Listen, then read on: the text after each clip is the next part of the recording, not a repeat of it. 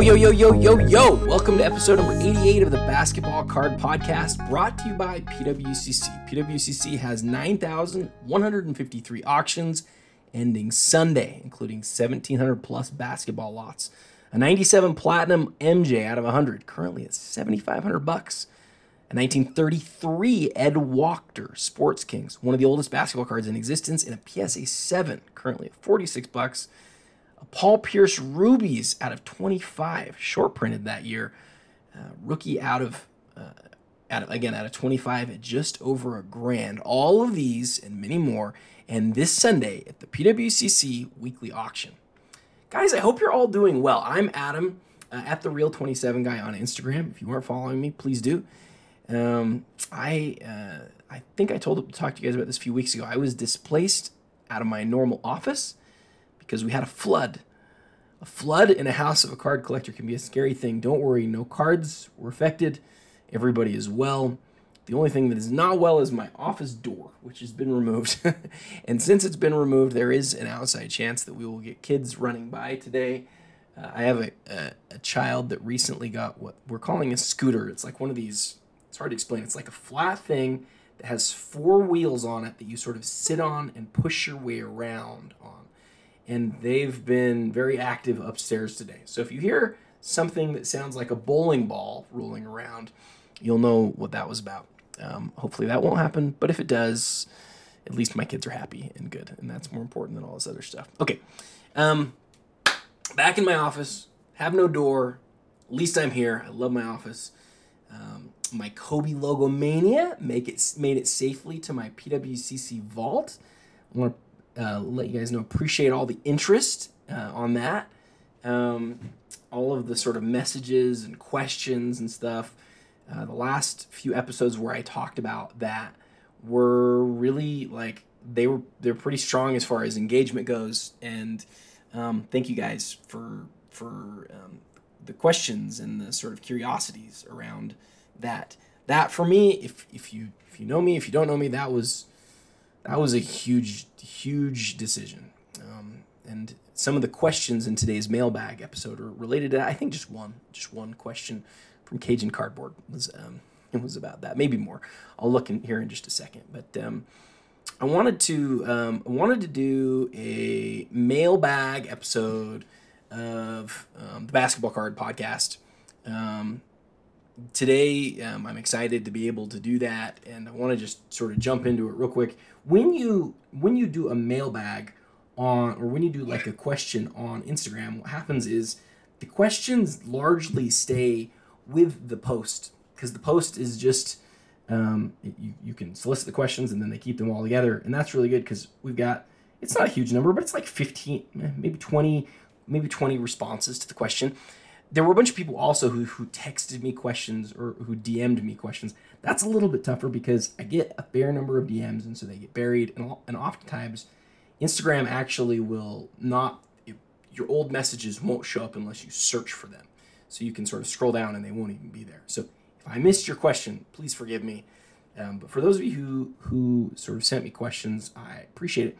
Let's jump right in. I'm going to hit as many of these as I can, maybe even all of them. The 2 that I was able to find that were direct to DMs, I'll save for the end, and I'll just go through the ones that directly within the question part of that post first. Okay. First question comes from Gene Cards with a Z. Question is, rather hold a BGS 9.5 Kobe 2012 Silver Prism or his 08 Chrome Refractor PSA 10? Both are 3K-ish. I love this question because these are 2 cards that I really like.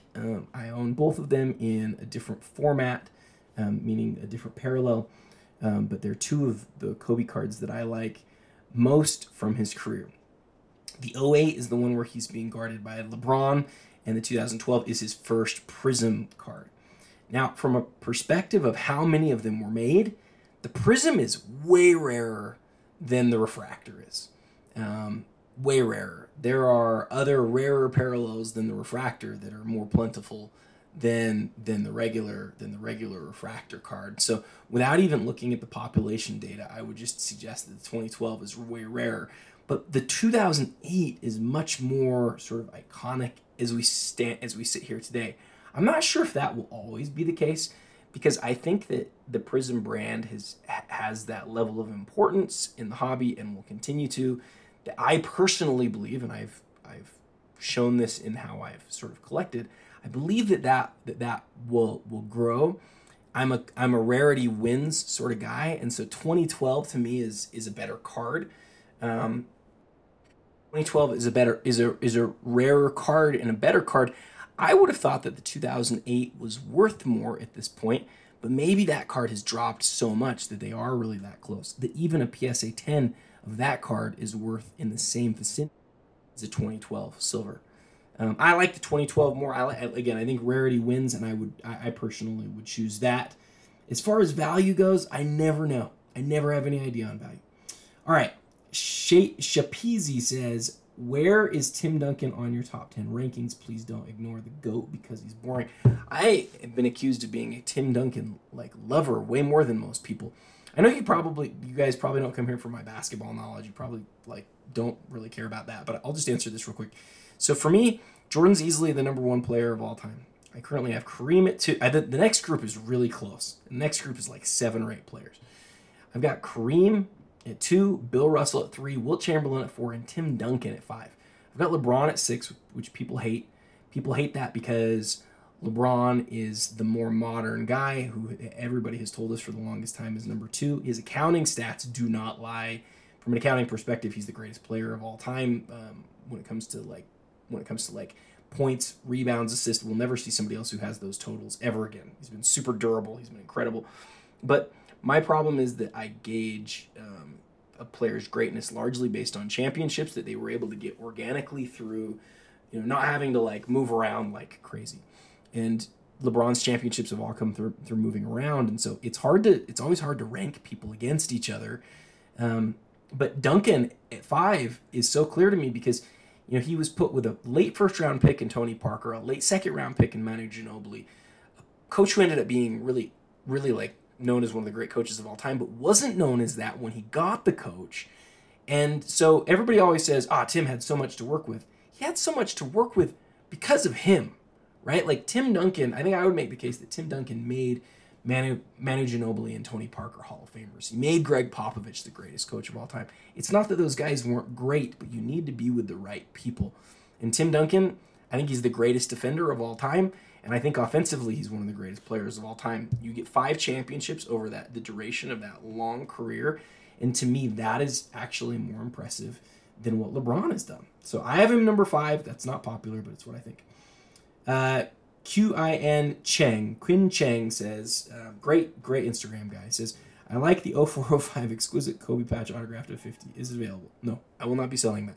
I will not be selling anything else, I don't think, for the foreseeable future, because I paid off the Kobe, or I was able to trade into that through selling all that other stuff.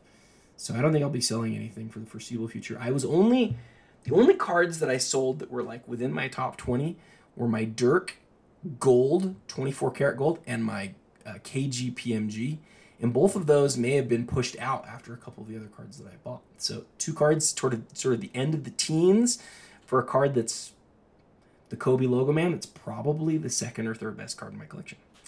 All right, thoughts. So this is from 8th Wonder Cards. Thoughts on getting high-end rookies signed. I'll answer this and then we'll go to our first break. Okay. Thoughts on getting high-end rookies signed. At this stage, there are a lot more of them than there were even a couple of years ago. The math, for me, always is just a simple supply and demand sort of calculation. The demand on these aftermarket autographs has gone up incredibly. So has the supply. And what the decision that I made when I was buying the Kobe logo man was to say, which of these cards do I want to have in the long term? And the answer for me is always which ones are the rare ones and that are the most important ones. I moved my Jerry West, which I've owned for I think 8 years. I moved my Oscar Robertson, which I've owned for less than a year, and that I needed to send in a PSA and get a card grade on it. I definitely didn't make as much money on that as I could have. I sold the Julius Erving. I sold the triple 1980 card that was autographed. I sold all that stuff. The only card that I kept, I also sold the Zelmo Beatty, which actually sold really well. Again, a low population card. And that card had a gorgeous autograph. The only one that I kept was my best one, which is my Pete Maravich 1971 PSA 6. It's one of the nicest Maravich autographs in existence. And to me, that was as important as it was, that regardless of what it was going to sell for, I needed to keep it in my collection. That's my long way of saying, because I had to raise cards, I had to make some difficult decisions. And one of the things that I was willing to move was some of those vintage autographs. If you were thinking about getting, a LeBron Topps rookie signed or a Steph Topps rookie signed, I think that's a really cool idea. Especially, I don't think LeBron will sign the Topps rookie. I think he used to. I don't think he does anymore. The Steph, there's so many of, though. If you're looking at something that's retro, there's so many of them at this point, and PSA charges so much to authenticate that, to me, the math isn't simple. You just got to do the math. Go look at what the cards are selling for when they're signed. And ask yourself what you want. Maybe you just want to own the card. And if you do, then you should do it. If you sort of are paying attention to the supply and demand situation, though, you can't ignore how much supply is going up. Now, maybe the demand will keep up with it. I kind of wonder about that, though. I'm not so sure about it. I'm not positive. And since I'm not positive, for me, it's not something that I'm as sure about today as I was 5 years ago. But I do think that the cards are amazing. I miss all of those cards that I sold. I loved all of those cards. I didn't want to move any of them. And I wouldn't have moved any of them if I didn't have to. So obviously I don't feel that bad about it, right? If I would have been willing to keep it. But since I kept one more. I kept the Hot Rod Hundley 1957 Topps. There's only a few of those, and he was the announcer of the Jazz growing up. All right, let's go to a break and be back in just a sec. You've probably heard about Alt, but have you registered for their auction yet? Twice a month, Alt features its Liquid Auctions event, which caters to collectors of all kinds. The platform is super easy to use, connects to your bank in minutes, and provides a super fun bidding experience. What are you waiting for? Register on Alt XYZ today. Talking about Alt, there is a huge liquid auction that is ending Thursday. You're probably listening to this on Thursday. Maybe it's even too late, but Thursday the 12th, huge auction is ending. I did a piece on my Instagram on the flawless championship tag of LeBron that's up. That video has, at least for me, really exploded in the number of views. Looking at it right now, it's got almost 50,000 views, guys. The championship tag is something that people haven't thought a lot about, but it's a really cool thing on the jerseys. And that LeBron championship tag is a crazy card. That auction is a crazy auction. That's one of their best ones they've done. So make sure that you check that out. And there's a twice as long as normal ad for Alt in this episode. Okay. AJM Cards 1994 says share a short summary how you got in a position to buy the cards you have today. AJM, I'm an AJ too. I have talked about this in a few different places, but the bottom line for me is I've done it for a long time, and really I worked in a card shop for 7 years. Right, I started flipping in the late 90s. I started collecting in the late 80s. I have loved cards and have collected cards forever. So having the background that I have, I've been able to make deals here and there, make some good decisions. I did a whole episode on this, I don't know how many months ago, where I basically talked about how back in 2010, I bought my house and I had to sell my collection. And then at that point I said, okay, I'm going to take my remainder of my collection, which was like $1,000 worth of cards. I took that and $1,000 worth of cash, and I said, let's see what I can turn this into. And then since that point, I've basically been trading up into what I have today. And the point that I would say there is, because I've been able to do that pretty well, I think, that has enabled me to, be able to buy some cards I never would have dreamt that I would get. Never in a million years would I have dreamt that. I remember being in the card shop that I worked at. There was a guy named Earl who had a case in the shop. We would like rent out cases, and Earl had this case that had like, he had made copies, like really rudimentary copies. They weren't supposed to be viewed as real, but he had copies of PMGs, the rubies, the credentials. And I looked at those cards of Michael Jordan and I thought, wouldn't it be cool to actually see one of those in, real life one day? I remember, he had a copy of the 97 game jersey auto. I don't have that. I wish I did. But like, those cards along the way became possibilities because of some of the fortunate and some of the good decisions. I've told the story. I bought only 2 boxes of cards in that whole time. Two 2010 totally certified boxes. One of them had a green Kobe autograph in it that I sold for $3,100. There was a Duncan Go Nuts Fleer Retro buyback autograph of Jordan that I bought for like $1,800 and sold for $3,100 at that same time. There was the Anthony Davis buying and selling. I made so much money on Anthony Davis. And on 2012 Flawless.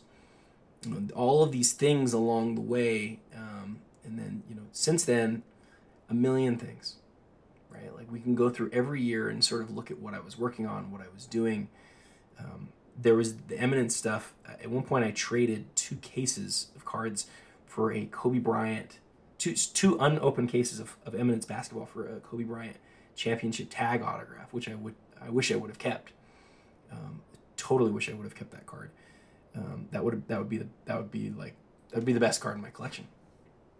It's numbered to 2. It's inscribed 16x. It's amazing. It's an absolutely incredible card. That one I traded for what ended up being like $20,000 in stuff, and then like $3,000 in cash, plus a card that I still have today, the 04 limited logos.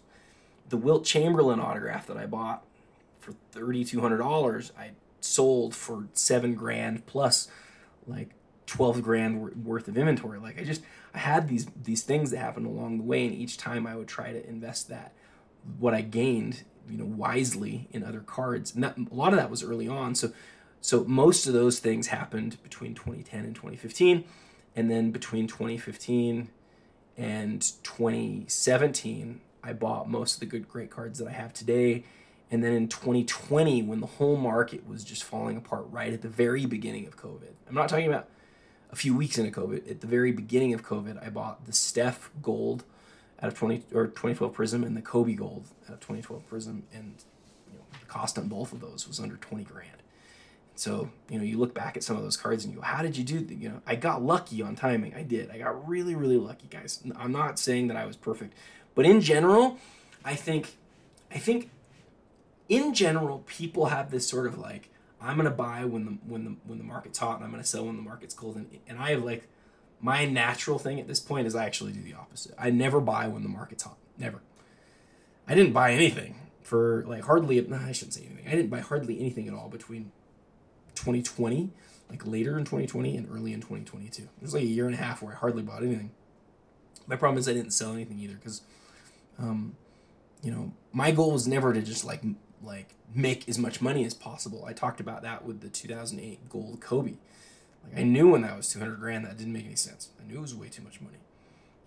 But I didn't sell it because I didn't want to leave somebody sort of holding the bag either. I didn't see any benefit in that. Okay, I took way too long on that question. You asked for a short summary, and then I did not do that. B Bryant _20, factory sealed wax versus BBCE authenticated wax, non-cases, trusting and investing. So factory sealed wax and BBC authenticated wax, I think about in the same sort of way. Factory sealed these days is sometimes easier, but you have to really be an expert on packaging, and I'm not.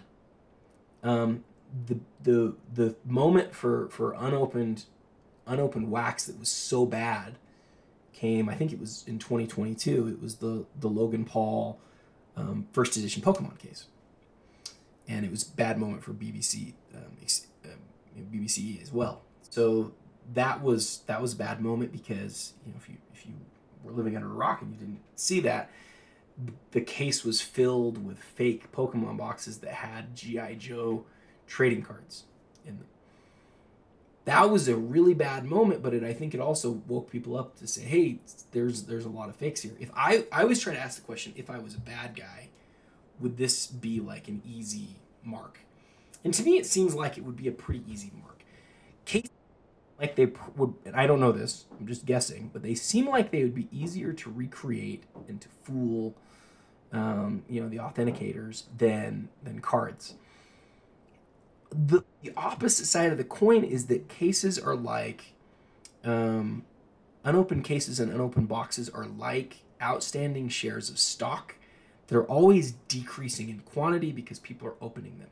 If there was a way for me to feel 100% foolproof that a case was what it was stated to be, or a box was what it was stated to be, and that I knew that it wasn't tampered with, and that was 100% guaranteed, and I could just tell 100%, then I'd feel a lot more confident.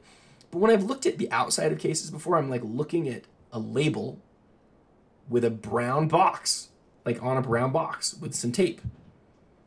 I just don't like that. It doesn't feel good to me. So, and they take up a lot more space. If I send it to the vault, I think the PWCC vault charges, it's a really good deal. It's like $25 or $30 flat fee. For stuff like that. It takes up enough room. I think that's a great deal, especially to get the boxes insured. But to me, like, it's just not interesting. Cards are meant to be enjoyed.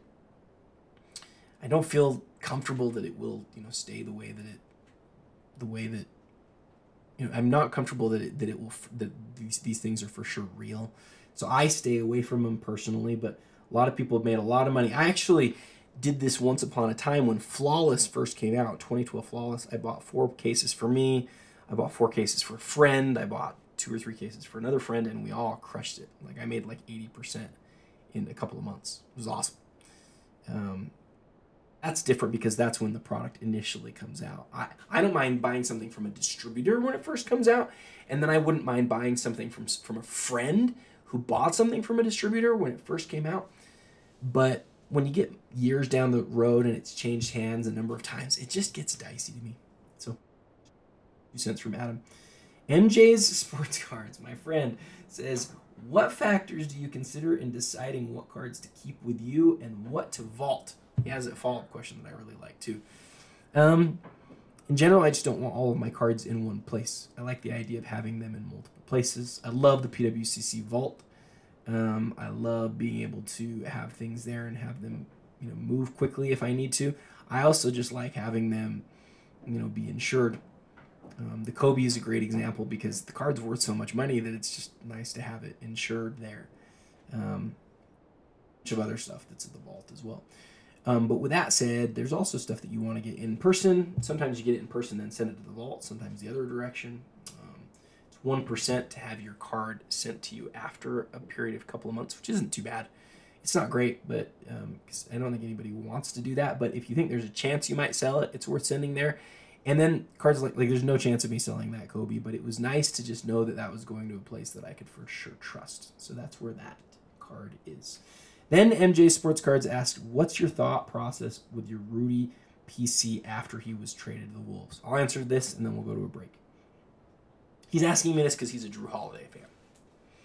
So the question is, you've got a PC built around a player that you like. What do you do with it when that player gets traded to a team you don't like?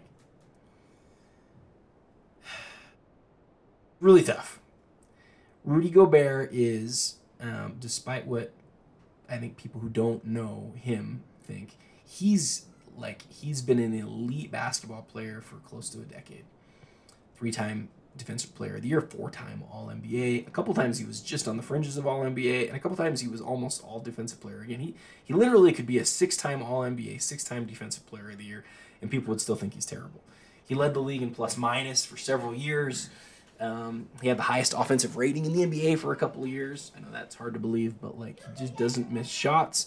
Don't mind the sound of my kids. Kids, be quiet, please. Now you can hear them even more. I think I'll leave that in just because I have 4 kids and that's how life goes sometimes. All right. So, all right. I had to pause that for a second because my kids got too loud. So, here I am going on about Rudy Gobert. You don't need to hear that. What you need to know is I love Rudy Gobert. MJ Sports Cards already knows that. And after he moves to another team, it's really a tough thing. For me, what I've sort of done over the course of the last, been over a year since he's been traded, I first moved out the doubles, and then since then I've moved out a couple of other cards when I've had to raise cash for things. And now at this point, I only have a couple of cards, but they're really like one-of-one type cards that I would be really sad if I moved. I don't regret it. I don't regret collecting him. I still am trying to pick up the Logo Man autograph that is inscribed to Go Jazz from Mr. B's Collectibles. He's higher on that card from a what he needs to get for it than what I'm willing to give. I've talked about that card before. Bottom line is you have to make hard decisions when it comes to really expensive things. And when you have cards that you can move to get other things that you really want, it becomes an easier decision. So that's how I thought about it. I'm not sure if that works for you, but I would definitely hold on to the things that are like one of a kind, things that you really love. And if the other stuff you don't feel like you love anymore, then there's nothing wrong with moving it. All right. Got a question from InstaCeej12. He sent me an image of a Ken Griffey Jr. 89 Upper Deck with an autograph, and the autograph is graded a 10. The card actually shows on the flip trading card, and the auto is graded a 10. The card is not graded, and he's asking, should I send this in again? See, this is the problem with PSA, is that you kind of get one shot to do it right because they charge you so darn much money. This has been my problem and why I haven't sent things in immediately in the past. I just hate paying for grading. I hate it. I've never felt good about paying for value. I don't mind paying for a card to be graded, but when you're paying more because a card's worth more, it just drives me crazy. And then if you haven't sent it in the right way and you need to send it in again, you basically have to pay for it all over again, and it's terrible.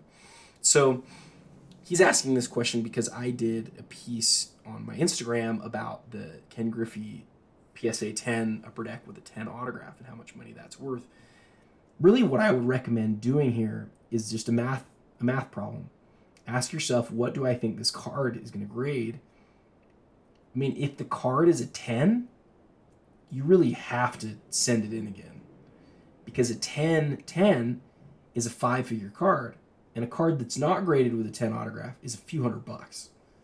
So, to me, that's really a no-brainer. Even if PSA charges you a ton of money to grade the card, you're still going to net out way higher by doing that. It's always a math problem.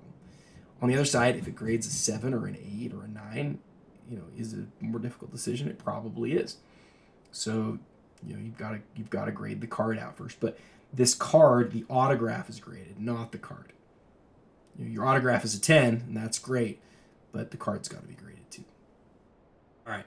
NOL Sports Cards asks, I forgot my break. I'll do this and then I'll go to the last break. He asks, for long-term holding, would you rather have Jokic or Giannis? Man, that's a good question. I really love both of them. The answer to that question to me has more to do with the other guys that are around them. Tell me whether MPJ or Jamal Murray are going to stay healthy. Are they both going to stay healthy? If so, I'm going to probably take Jokic.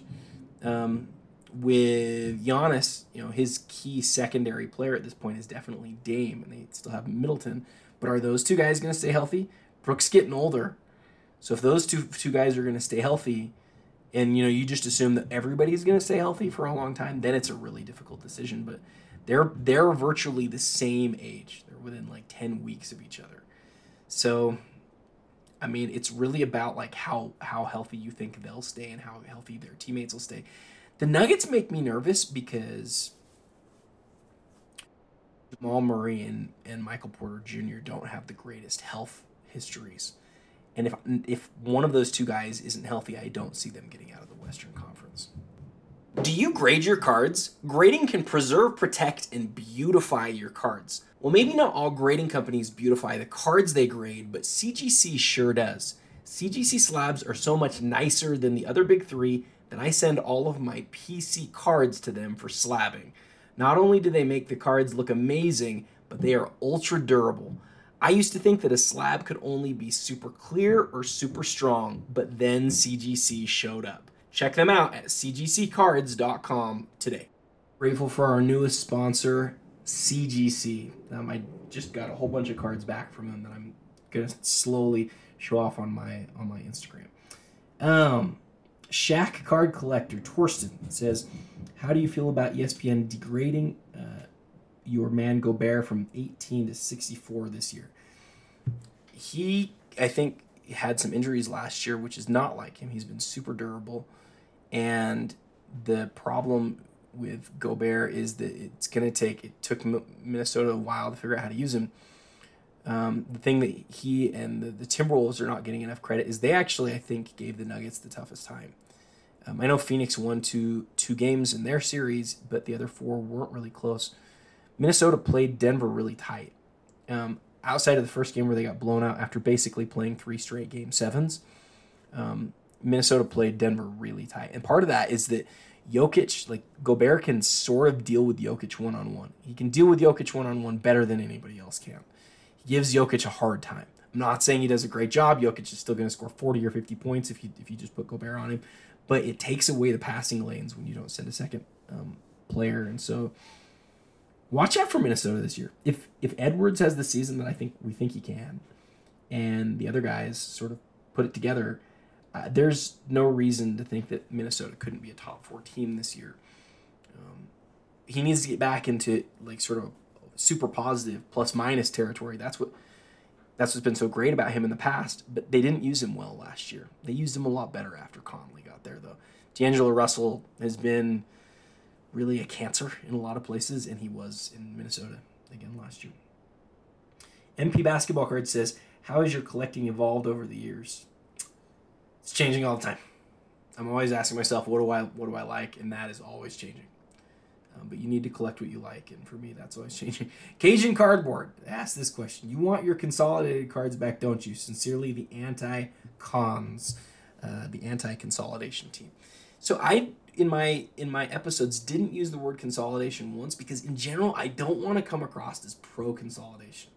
I don't like the idea. Let me make this part clear. I do not like the idea of collecting smaller cards for the purpose of someday selling them for bigger cards. To me, the collecting of the small cards is in and of itself the process. The cards aren't small that I sold for that Kobe, right? There's some really, really big cards in that process. I didn't intend on selling any of those until I was faced with the decision, would I rather have all of these, or would I rather have that one other card? When that moment comes for you, you have a hard decision to make. But to me, that is different than just buying cards that you hope will then go up, that then you consolidate later on. I do miss the cards. I didn't want to sell them. Do I regret the decision? I don't regret the decision at all. I think it was the right decision. I feel really, really comfortable with it. Some of them will increase in value. Some of them will decrease. I don't really care. I wanted the card that sort of fit my collection the best, and that was that Kobe card, and I'm super happy about it. Shapizi comes back with, "Who are your top 3 big threes of all time and your personal favorite?" 2 of them are within the Celtics, right? The 80s big 3 of Parrish, McHale, and Bird. And then later with KG, Ray Allen, and Paul Pierce. And then the third one is got to be the Heatles, the Miami Heat big 3. My favorite big 3 because it was put together in an organic way. It was the second Boston one. In an era where players just leave to go from team to team, Boston acquired Ray Allen and Kevin Garnett through trades, and I always love that. I think free agency really creates some unfair sort of advantages to some franchises. Boston did in that situation is really something to be commended. Shapizi also asked, "What do you feel is the most undervalued NBA player in the hobby? One past and one present." Well, I'm a Jazz fan, but I don't want to go with those things because the Jazz because then it's just a total homer pick. Hakeem Olajuwon is either top 10 or just outside the top 10, but he's treated, like not as well as like a guy like Charles Barkley, who to me was like late 20s. I think it's insane that some people have Barkley ahead of Malone, by the way. I've seen that a couple times recently. That is insane. Karl Malone's peak was just as good as Chuck's, and his longevity was like twice as good, right? He scored over 10,000 points more than Chuck. There, I turned that into a Jazz conversation, even when I didn't mean to. So Olajuwon's one of the best players of all time. Duncan's one of the best players of all time. Basically big guys in general. Man, Jokic could be one of the best players of all time, and people don't act like it. So that's probably my modern pick. Embiid too, just a lot of the big guys. Kyle collects. Are you watching the WNBA finals tonight? I am not. I am recording this podcast instead. My friend Black Griffin Cards is. I promise you that. And I think it's awesome that the game is so good right now. I should be watching it, but there's just so much stuff to do. All right, last two questions. Insta CEJ, I already did that one. KBKG B8. It's probably Kobe Bryant, Kevin Garnett, B8. At what point do categories for sports cards change between what is currently considered vintage and modern, ultra modern? As in, will the 90s be considered modern in 2040? Was it a card show in 2018 when some kids came up to a table and we had 90s cards on the counter? This is sort of a famous moment in national history.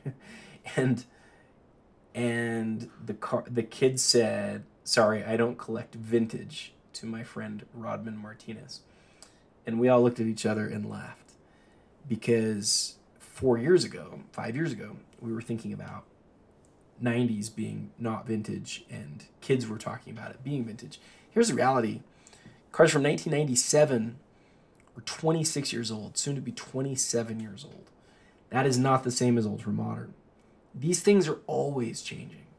A lot of people already think about those cards as not modern. I don't collect ultra modern cards. Why? Because there's nothing out there that I look at and I go, I've got to own that. The Spotlight signatures out of Noir starting in like 2014 definitely caught my eye.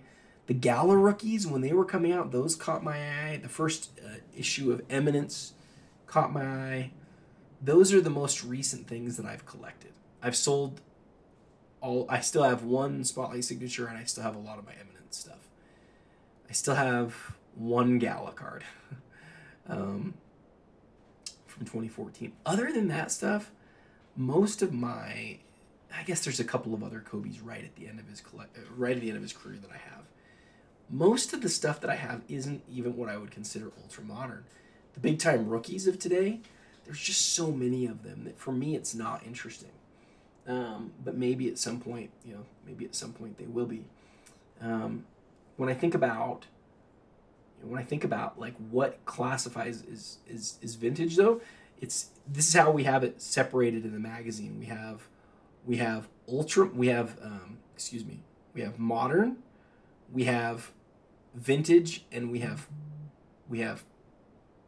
what is it called? It's called pre-modern. I was gonna say post-vintage for a second.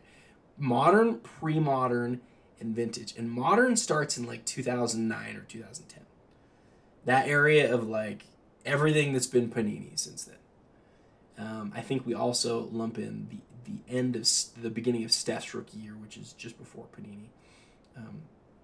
We then have the era that's before that, back into 1993.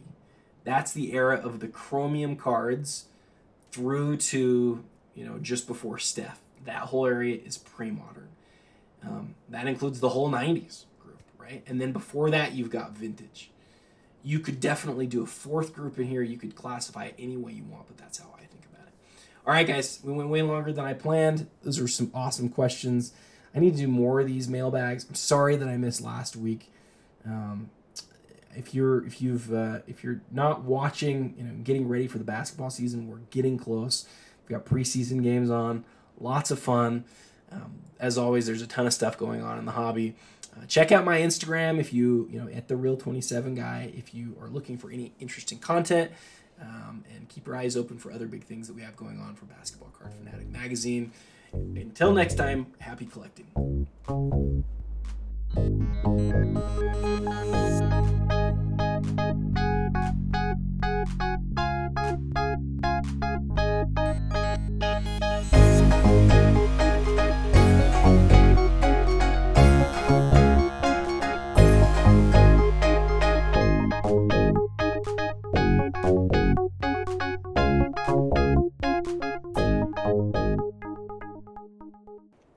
Thanks for listening to the Basketball Card Podcast. Reminder to subscribe to Basketball Card Fanatic Magazine at bcfmag.com. Remember to use discount code BASKETBALL10 for 10% off any item in the store. That's bcfmag.com.